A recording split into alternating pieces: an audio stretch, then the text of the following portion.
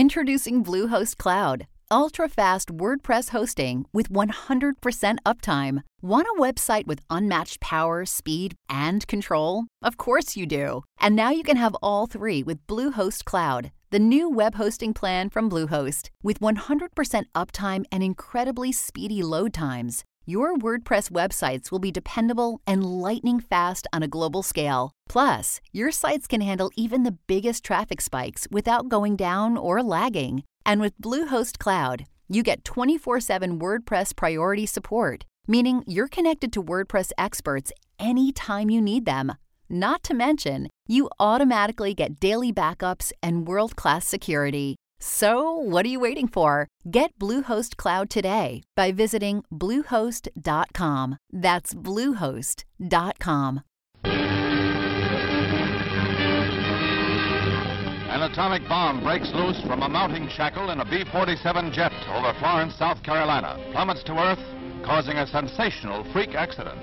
There was near disaster for those within range of the TNT, that is the bomb's trigger. 6 were injured. The home of Walter Gregg was turned into a shambles. In the Gregg yard, the blast tore a 35-foot deep crater. But despite the havoc, authorities emphasized the explosion was not a nuclear blast. The bomb was not assembled for firing, standard procedure during transportation. No accident could make it explode, and there was no fission, no radioactive fission products revealed as the Air Force scoured the area in an intensive search for any information of value following the first accident of its kind in history. Well, as they say, we all make mistakes. We can usually blame them on computers or mechanical failures, even though there is almost always a human element lurking in there somewhere. And hopefully, for that person or persons, that error or oversight is hiding so deep in the weeds that no one ever finds out. And sometimes, the truth of who did it and how becomes revealed, such as in the case of the Mars Bluff incident. In the spring of 1958, the U.S. Air Force accidentally dropped a 7,600-pound Mark VI hydrogen bomb loaded with explosives in the backyard of a South Carolina family farmhouse. For a short while, the incident dominated national and then international news, until about 2 weeks later when the media moved on to other stories. And the Air Force doesn't like to talk about it, obviously. It's not the kind of thing that instills confidence in our military and its commanders. And confidence can sometimes be in short supply, as we all know. Although Mars Bluff is our lead story, there have been many other nuclear mishaps. According to a 1981 Department of Defense report, there were no less than 32 nuclear accidents attributed to the U.S. military, many involving loss of life, between 1950 and 1980. Most of these involved U.S. military aircraft incidents taking place on domestic soil. Many of these took place in the 50s, but not all. There have been a number of improvements since the 50s and early 60s, which have reduced the number of incidents. For instance, we no longer keep nuclear-armed planes in the air at all times. And the planes that carry nuclear devices have been improved and modernized. In addition to that, the U.S. Air Force isn't the only nuclear-armed sector of our military, which it used to be. 2 U.S. nuclear submarines were also lost in 1963 and 1968, the USS Thresher and the USS Scorpion, respectively. And a number of books and documentaries exist that purport to tell that story. There is not a lot of information available on nuclear accidents which have occurred between 1980 and now. However, Freedom of Information requests have been successful in digging up some very interesting information. The military uses the term broken arrow to refer to an accident that involves nuclear weapons or nuclear weapons components. So if you're searching yourself, that's a good place to start. The true story of the Mars Bluff incident is coming up next.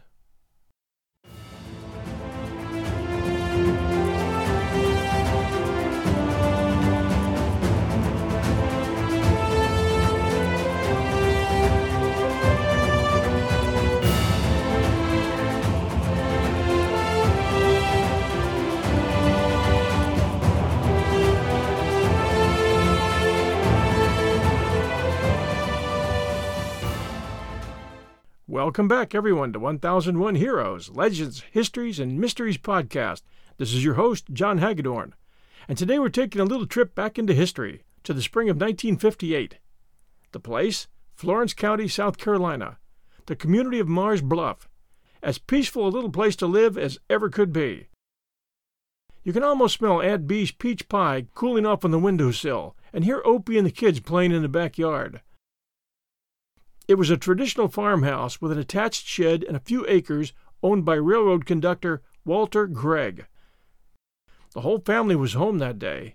It was 3 p.m. on Tuesday, March 11th, 1958. The kids had just gotten off the bus a little while ago. The mom, Effie Gregg, was sitting on the front porch sewing as her two daughters, Frances and Helen, played with their cousin, Ella Davies.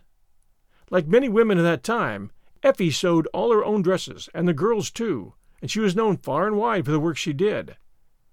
In the shed, Walter Gregg and his son were making benches in Gregg's workshop. The girls had decided not to play in the playhouse directly behind the house, and were now playing on the side of the house, right about the time Walter and Walter Jr. heard the sound of a large plane flying high above their neighborhood. And it was a large plane. 15,000 feet above Florence, South Carolina, at 3:53 p.m. Eastern Standard Time, a B-47E, flight number 876, having departed Hunter Air Force Base in Savannah, Georgia, en route to Bruntingthorpe Air Base, England, with 3 other aircraft, which were part of the Strategic Air Command 8th Bomb Wing, was part of a mission known as Operation Snow Flurry. It was part of a nuclear weapons exercise, and the maneuver was to include a mid-air refueling drill off Canada's east coast in addition to a practice bombing run over England. The 4 planes were competing to see which crew would signal ground control with mission accomplished first. This flight was pressed for time, and they had suffered some delays. 2 specialists had taken more than an hour to wrestle the bomb into its harness, and they had experienced problems setting the steel locking pin into place. Those 2 had to call in a system supervisor with more experience. He ordered the bomb manually lifted up so that the pin could be set in place. Use of a hammer was required to seat the pin. Tell me that wouldn't make you a little nervous if you were behind that hammer. The pin release mechanism was supposed to be checked at this point prior to takeoff. It was the policy at that time that the pin be released before takeoff. Then, once the aircraft gained an altitude of 5,000 feet, the pin was to be reset until drop time, at which time the pin would be pulled. In this flight, documents were shown years later indicating that the release mechanism was not checked again before takeoff. According to the official Armed Forces explanation, the plane's commander, Captain Earl Kohler, age 36, saw a light flash on his instrument panel. This was a warning, and an urgent one. The electrical bomb locking system was malfunctioning. An unarmed nuclear bomb was being carried in the plane's bomb bay, and the warning light indicated that something was malfunctioning in the single shackle that was designed to hold and, when activated, release the Mark 6 30-kiloton bomb through the bomb bay doors when opened.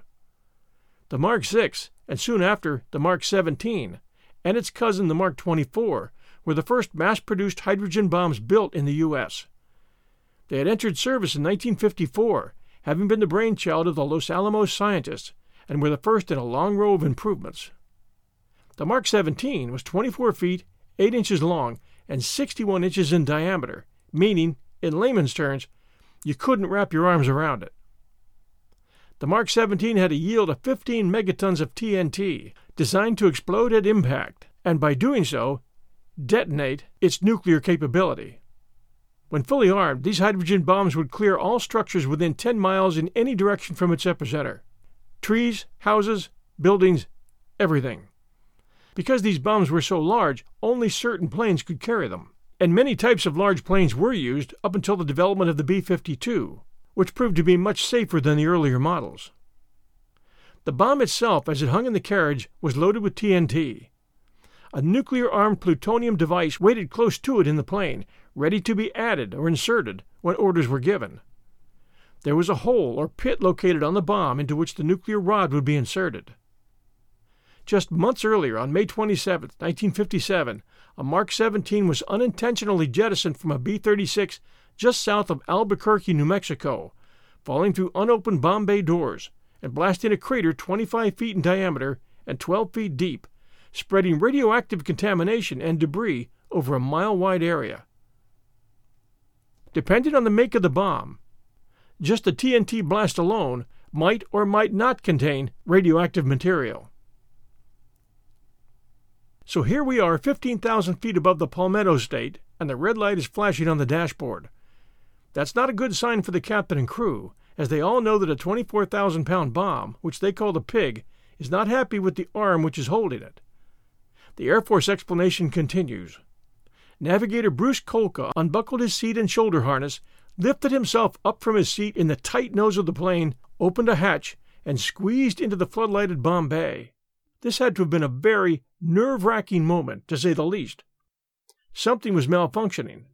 If that bomb dropped from the bracket which held it, it would go right through the bomb bay doors, and there was a good chance it would take him with it. This moment no doubt served as the inspiration for the scene in Stanley Kubrick's 1964 Cold War movie Dr. Strangelove, in which the actor Slim Pickens, playing Dr. King Kong, the cowboy-style navigator of a B-46, has to straddle an H-bomb in order to release it over Russia, the locking mechanism having been stuck. It releases while Kong is still straddling it, and down it goes toward its intended target with the doctor aboard. Viewers will never forget his waving his Stetson as he plummets downward in a blaze of glory. So here we are as Kolka enters the bomb bay and tries to slide a big steel pin through the shackle. This safety pin would hold the bomb in place even if the shackle lets go. He has to reach way out of his comfort zone and just another couple of inches. Meanwhile, the big pig starts shaking, and Kolka watches in terror as the bomb becomes unhinged from its shackle, and he grabs hold of something. He initially couldn't remember what, and then has to watch helplessly as the huge bomb breaks through the bomb bay doors and races downward toward the country patchwork below. What words would you have at a moment like that? Whatever he said couldn't be heard because of the roaring sound of the wind passing by and through that open bomb bay door. According to more recent accounts, here's what really happened. The pin was released successfully as the plane took off. When the pilot's altimeter confirmed that he was flying at the designated altitude, he pulled the lever that, according to training and protocol, would reset the pin. He pulled the lever, but the pin didn't reset. He tried again. No result. So he ordered the bombardier navigator Kolka to the bomb bay. Kolka had to slip out of his parachute harness, meaning, obviously, that if anything went wrong, he'd be taken the fast way down. He had one hand on his oxygen cylinder, which he needed to carry so he could breathe. Remember, he was now 15,000 feet up. While he slithered into position, climbing across the top of the bomb that the bomb crews called Fat Boy. He had started at the tail and was climbing toward the nose near where the pin was located. The bomb was indeed fat and slippery. He had to hug it as he crawled, like a jockey without a saddle. He knew that if he could just get to the nose and see the harness, he could determine what was wrong. His fingers were cold at this altitude, and he was losing the feeling in his hands. All around him was the sound of the airplane's engines and the wind rushing by the bomb bay doors. Then, the worst of his nightmares happened. The cold metal pig shifted. Metal clinked on metal, and the bomb dropped a few inches, pressing against the bomb bay door, with Kolka still mounted on top of the bomb. The bomb bay doors opened about an inch further, and Kolka saw daylight now. Panic filled his brain and his body. He scrambled back, shimmied, and reached for something, anything in that bomb bay, and held on. The bomb bay doors opened further at that point, and Fat Boy suddenly left the station, heading toward Greg's farm, while Kolka hung onto a lever for dear life in the bomb bay area. Back in the flight cabin, Captain Kohler heard a rumble, and a few seconds later, co-pilot Charles Woodruff noticed a shock wave radiating on the ground, and thought idly that it was just like a concussion wave from a bomb. But 1 or 2 seconds later, the truth hit him, and he recoiled. Woodruff turned to the captain. "Oh my God, the bomb's deployed." Captain Kohler hit the switch close to the bomb bay doors, and fortunately for Kolka, they closed. He called Kolka and got a response, albeit a shaky one. Kolka was getting hit with the cold realization that the pin he had reached for might actually have been the release lever. He was still shaking when he made his way into the tight bombardier's area and climbed back into his parachute harness. The captain reported to his flight leader, "This is Garfield 13. I'm aborting the mission. Repeat, I'm aborting the mission." Then he explained what had happened. Orders came back to circle the area, taking pictures, which he did, as the sky was clear, and he and the crewmen watched helplessly as far below, Ambulances raced toward the epicenter where the bomb had hit. We'll return to our story right after these sponsor messages. You know how to book flights and hotels. All you're missing is a tool to plan the travel experiences you'll have once you arrive. That's why you need Viator. Book guided tours, activities, excursions, and more in one place to make your trip truly unforgettable. Viator has over 300,000 travel experiences to choose from. Everything from simple tours to extreme adventures and all the niche, interesting stuff in between. So you can plan something that everyone you're traveling with will enjoy. Real traveler reviews give the inside scoop from people who've already been on the experiences you're considering. So you can plan with confidence. Free cancellation helps you plan for the unexpected. And 24/7 customer support means you can travel worry-free. Download the Viator app now and use code Viator10 for 10% off your first booking in the app. Find travel experiences for you. Do more with Viator. And now, back to our story. Walter Gregg told reporters that he and his son had heard the B-47 flying overhead before the accident. Then a tremendous blast shook the earth under their feet. The air instantly became a whirlwind of dust and smoke. The noise of the blast reverberated through the surrounding trees, which acted sort of like tuning forks. The only thing I could figure was that the plane we had just heard had crashed. Gregg charged out of the barn's work area to find his wife and daughters. His ears were ringing, and his eyes were smarting trying to see through the blowing dust. He felt a pain in his side and realized he had a deep cut under his arm. He remembers being worried that the propane tank standing beside the house was going to explode, and he wanted to collect everyone and get them away from the building. The blast had blown all the windows out of the house, and shattered glass was everywhere. At that moment, huge clods of earth, which had been blown hundreds of feet into the air, began returning to the earth, hitting the house, tearing through the roof of the house and the barn, threatening to collapse the house.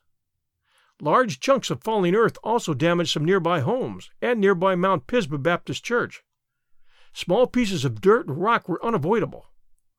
They literally rained down. Gregg and his son, now bloody but still standing, joined Effie just out front of the house. She had grabbed their children and their children's cousin and headed for the front yard and out of the range of the falling debris. Miraculously, the entire family had survived the TNT load that the bomb had carried, most of that being absorbed into the sides of the 75-foot wide, 25-foot deep crater which was now becoming visible in the backyard as neighbors rushed to aid the shocked family. Ambulances could now be heard rushing toward their neighborhood. The first person on the scene was a state trooper whose car had been blown off the road by the blast, and he had called it in. The Gregg's entire family was taken to the local doctor's house, and he kept them overnight, stitching them up. The Gregg's cousin, Ella Davies, stayed overnight at the hospital to get checked for internal bleeding and to have her face stitched up. Mr. Gregg stayed with her that night, and it was while she was getting the last of her sutures that he was told what had actually happened at the farm. The Air Force sent radiation experts to confirm that no radiation was present in the area, and none was found. "We came to be friends with the Air Force," William Gregg said in an interview years later. "One of them came and stayed with the family for a week about 20 years ago." He also said the crew of the B-47 was transferred to overseas bases, and they wrote letters of apology to the family. Gregg guessed that their hasty transfer to posts overseas was because the Air Force didn't want them talking to reporters. He also said that he received a very different version of what had actually occurred in a letter from a crew member. Maybe, Gregg said, he was trying to clear his conscience. He wrote that the co-pilot thought that the red warning light was just a glitch. He hit the light with the butt of his service revolver, and the light went off momentarily. When the red light returned, he figured something was wrong. The co-pilot went back to the bomb bay and discovered that the egg-shaped bomb wasn't locked in place. He pushed a button that he thought would engage the bomb lock, but it was the wrong button. Suddenly, the bomb bay doors opened, and the 6-kiloton package fell towards the earth. When the pilot called in the mishap, he did it by the book, reporting that Broken Arrow had taken place. The personnel manning the radio at Hunter Air Force Base did not understand the code word, as it had never been used before. No one at Hunter responded to the radio transmission. Captain Kohler then called the tower at Florence County Airport and asked the operators there to send an open, uncoded message to Hunter Air Force Base that the aircraft 35-1876A had lost a device. A civilian pilot cleared to land at Florence, picked up the message, and the word got out from there. The captain knew he couldn't land nearby because he was overweight. He had too much fuel and didn't want to risk another accident. So he flew over the impact area taking pictures of the damage until they had burned enough fuel to be able to land.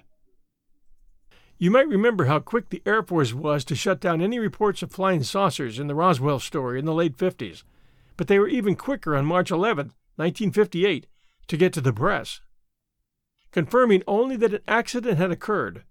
They were extremely concerned with shutting down the news that was already leaking out. They headed straight for the Florence Morning News and demanded that all reports be immediately stopped and all pictures be handed over. They insisted that everyone cooperate due to the concern that there might be radioactive material at the site, so it was for the public good. The photographer, whose name was Kirkland, had raced to the scene with a buddy who had picked him up, saying, "Get in and bring your camera." And they raced toward the Greggs' house. This pal was a Civil Air Patrol major, and he had heard the alert for all emergency vehicles in the area to get over to the Griggs property at Marsh Bluff. On the way, Kirkland's friend, whose name was Richard Ward, told him that he had heard about the explosion from another friend who had been listening in on an FAA radio frequency, and that his friend had actually heard the navigation bombardier's expletives that went along with his saying, "I dropped it." Ward and Kirkland drove up toward Greggs' property only to find it cordoned off, but Ward was wearing his Civil Air Patrol uniform and told the officials that he had been called there to help cordon off the area, and they were waved through. When they approached the Gregg property, they were shocked to see that it was devoid of people, no humans, military or civilian. Both men exited the car, closing the doors softly, not wanting any guards to show up to tell them to get lost. But no one did.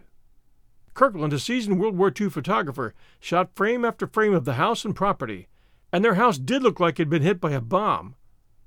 The windows were all blown out, there was a hole blown right into the back of the house, and huge sections of siding had been torn off by the blast. But it was the huge falling chunks of debris that did the lion's share of the damage to the building's roof and the outbuildings.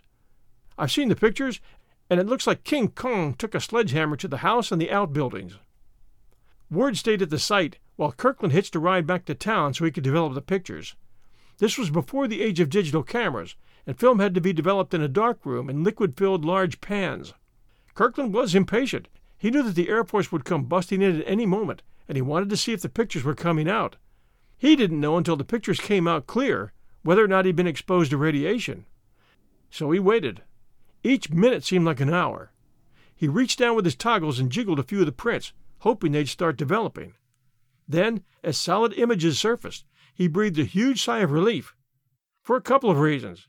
One being that he could release the first story with pictures, and two, that the pictures didn't come out black, which he knew would mean that there was radiation involved.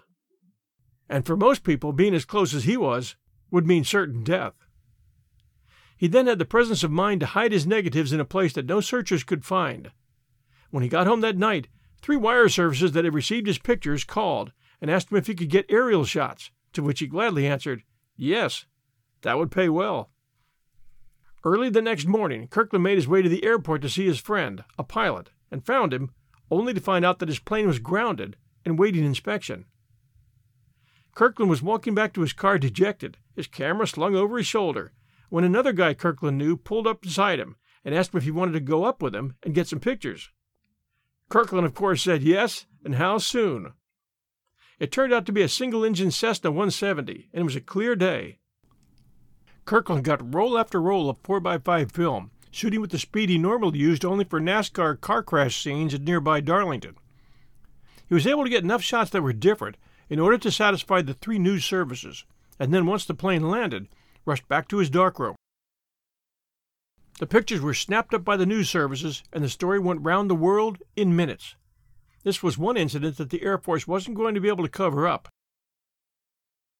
Within hours of Kirkland's developing the aerial photos, the Air Force entered the newspaper building demanding that all the photographs be turned over. And they turned them over. Curiously, the Air Force never asked for the negatives. The Air Force paid the Greggs $57,000 for damages, and the incident, thanks to the fact that there were no fatalities, quickly disappeared from the public consciousness. That amount, by the way, didn't come close to the value of what they had lost, and they had very little money with which to start their lives over when they finally moved to Florence. Had the nuclear rod been inserted in the bomb, it would have cleared out everything within a 10-mile radius and spread radiation through Horry County and Wilmington, North Carolina. But it didn't, and the Air Force took precautions to try and make sure it never would. Greg and his family, feeling that they had about used up their luck at that house, moved to Florence soon after, and someone else bought the farm. Vegetation soon covered the deep pit, and the pit eventually filled with water. If you're driving west along 301 headed for Columbia, there's a little Baptist church and a service station located close to Marsh Bluff. You can stop and ask if they know where the house is that took the bomb blast back in the 50s. But the chances are, the guy behind the register won't know what the heck you're talking about. It's a pretty much forgotten incident. Now, if you're like me, and in many ways you are because you listen to this show, you're thinking that if there was one incident involving a potential nuclear accident, there may have been more. And you'd be right. There were 32 incidents involving the U.S. and the loss of nuclear devices between 1950 and 1980 alone. The 50s were the deadliest times for nuclear mishaps. In January of 1950, a B-36 carrying a nuclear payload off the coast of British Columbia developed mechanical difficulties at 12,000 feet, then started icing up, requiring them to drop their payload in the Pacific. They saw a blinding flash of light before bailing out over Princess Royal Island. Later, the plane went down on Vancouver Island. In April of 1950, a B-29 taking off from Kirkland in New Mexico crashed into a mountain 3 minutes after taking off, killing the crew. The recovered components of the weapon were later returned to the Atomic Energy Commission. In July of 1950, a B-50 flying out of Biggs Air Force Base, Texas, crashed, killing 4 officers and 12 crewmen. The high explosives detonated on impact, but there was no nuclear device found on the aircraft. In August of 1950, a B-29 crashed in California on takeoff from Fairfield Suisun Air Force Base and caught on fire. 19 crew members and rescue personnel were killed when the high explosives bomb went off as they were fighting the fire. In November of 1950, a B-50 flying over the ocean had an in-flight emergency and had to jettison a weapon over the ocean. A high explosive detonation was observed. And so on all through the fabulous 50s. There were a lot of crashes involving bombers. Here are 2 interesting stories taken from Department of Defense declassified files involving nuclear accidents in the 60s. The first is known as the Goldsboro, North Carolina B-52 crash. In the early morning of January 20th, 1961, a B-52 bomber carrying 2 Mark 39 nuclear weapons crashed near Goldsboro, North Carolina. The aircraft was part of a SAC mission designed to keep a significant number of bombers in the air at one time, so that in the event of a Soviet first strike, they would not be damaged or destroyed sitting on runways. Sounds like someone at the top remembered MacArthur in the Philippines. This operation required those B-52s to be refueled in midair, which then was a very dangerous procedure. At midnight on January 23rd, the B-52 rendezvoused with a tanker to refuel. The tanker crew observed that the B-52 was leaking fuel from its right wing. And this is an interesting point for those of you who don't know much about planes. In most planes, the fuel is stored in the wings. The weight of the fuel provides rigidity for the wings, thereby reducing wing vibration, what they call flutter, which can cause a collapse of the wings. Using wet wings, as this method is called, also gives the plane a good center of gravity, so it can't tip forward or backward. The plane's pilot was instructed to assume a holding position until enough fuel was lost in order that he could land and let them check out the problem. But the leak rapidly worsened. The plane started to descend, and soon the pilots could not control the aircraft. The crew attempted to eject, and 5 were able to get out, but 3 of the crew couldn't make it. Somehow, 2 3.5 megaton bombs were released before the crash. One of the bombs fell straight down and crashed into a muddy field at the rate of 700 miles per hour, burying the weapon deep underground. After a long search, its tail was found 20 feet below the surface. A complete excavation was impossible because, although much of its nuclear material was recovered, as the report goes, some uranium remains at that crash site where, it is said, the U.S. Air Force performs a regular inspection even today to test for radioactive contamination. We'll get to bomb number 2 in a moment. So many questions arise. Why was this bomb radioactive? Why was the retrieval effort abandoned? One answer I found in research was that at one point, the United States Air Force decided to include the plutonium rod in the pit of the bombs during all flights. The second weapons landing incident remains loaded with controversy to this day. The second bomb's parachute opened. Yes, they were fitted with parachutes by that time. When the parachute opened, that indicated that the arming sequence had been initiated, but the parachute got stuck high in a tree, and the bomb was left hanging. Wouldn't that have been a sight for some boys out squirrel hunting? One report indicated that the bomb was not armed because the pilot had shut off the arm switch before jumping. Later, Secretary of Defense Robert T. McNamara reported that by the slightest margin of chance, literally the failure of 2 wires to cross, a nuclear explosion in North Carolina was averted. We'll never know exactly how close it was, and I never could find where the plane actually went down. A road marker titled "A Nuclear Mishap" still stands in the little town of Eureka, North Carolina, so that's probably the answer. A really bad incident took place in 1966 in Palomares, Spain, on the morning of January 17, 1966, when a B-52 bomber carrying 4 Mark 28 hydrogen bombs collided with a KC-135 refueling aircraft over Palomares, Spain.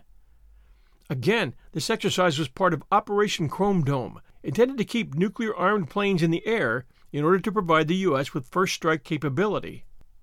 Side note, in my 10 years as a fishing and hunting rep, I spent about a year servicing Army Air Force exchanges in New England, New York, and New Jersey, and I recall working some of the exchanges which were located on what was then called the DEW Line, our Defense Early Warning System, which guarded us from a nuclear attack during the Cold War, when you never knew what tricks Russia was going to serve up. Some of those exchanges were B-52 bases, like Griffiths Air Force Base in New York and Lorient Air Force Base in Maine, and it was impressive seeing those airfields packed with those huge B-52 bombers. Those bases, I think, are closed now, no longer needed with our modernized military. Back to Spain, the B-52 collided with the tanker's fueling boom, and at that point, according to one of the survivors, all hell broke loose. The collision caused an explosion that ignited the tanker, killing all 4 crew members on board. The B-52 started to break apart, and its unarmed nuclear payload, which consisted of 4 1.5 megaton bombs, was released. 3 fell to the ground, while 1 dropped into the Mediterranean Sea. Of the 7 crew members aboard, 4 ejected safely, while 3 were killed. A local villager recounted, "I looked up and saw this huge fireball falling to the sky. The 2 planes were breaking into pieces." Luckily, although debris fell all over the city of Palomares, no one was killed. Within 24 hours of the collision, U.S. servicemen as well as disaster control teams located, secured, and recovered the 3 hydrogen bombs that fell on land. Only 1 had deployed its parachute.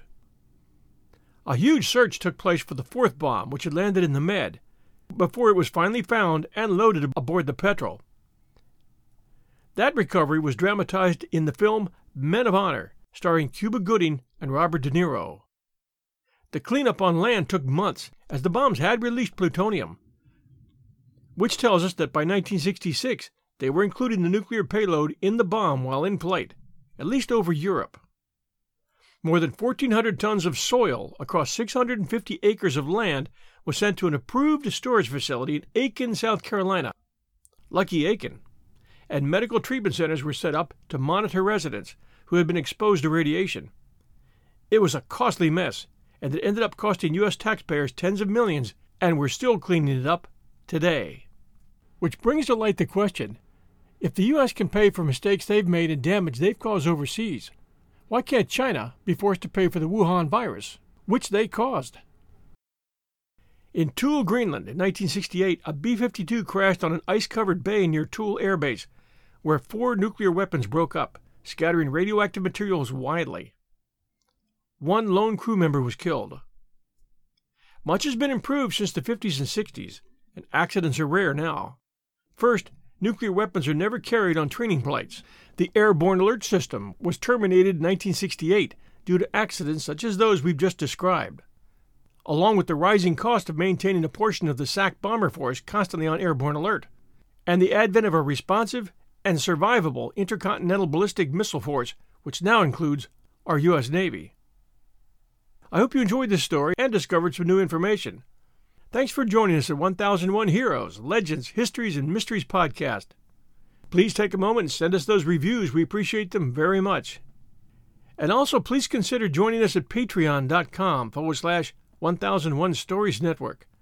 Our supporters at Patreon pledge a few dollars each month to help keep us going to 2001.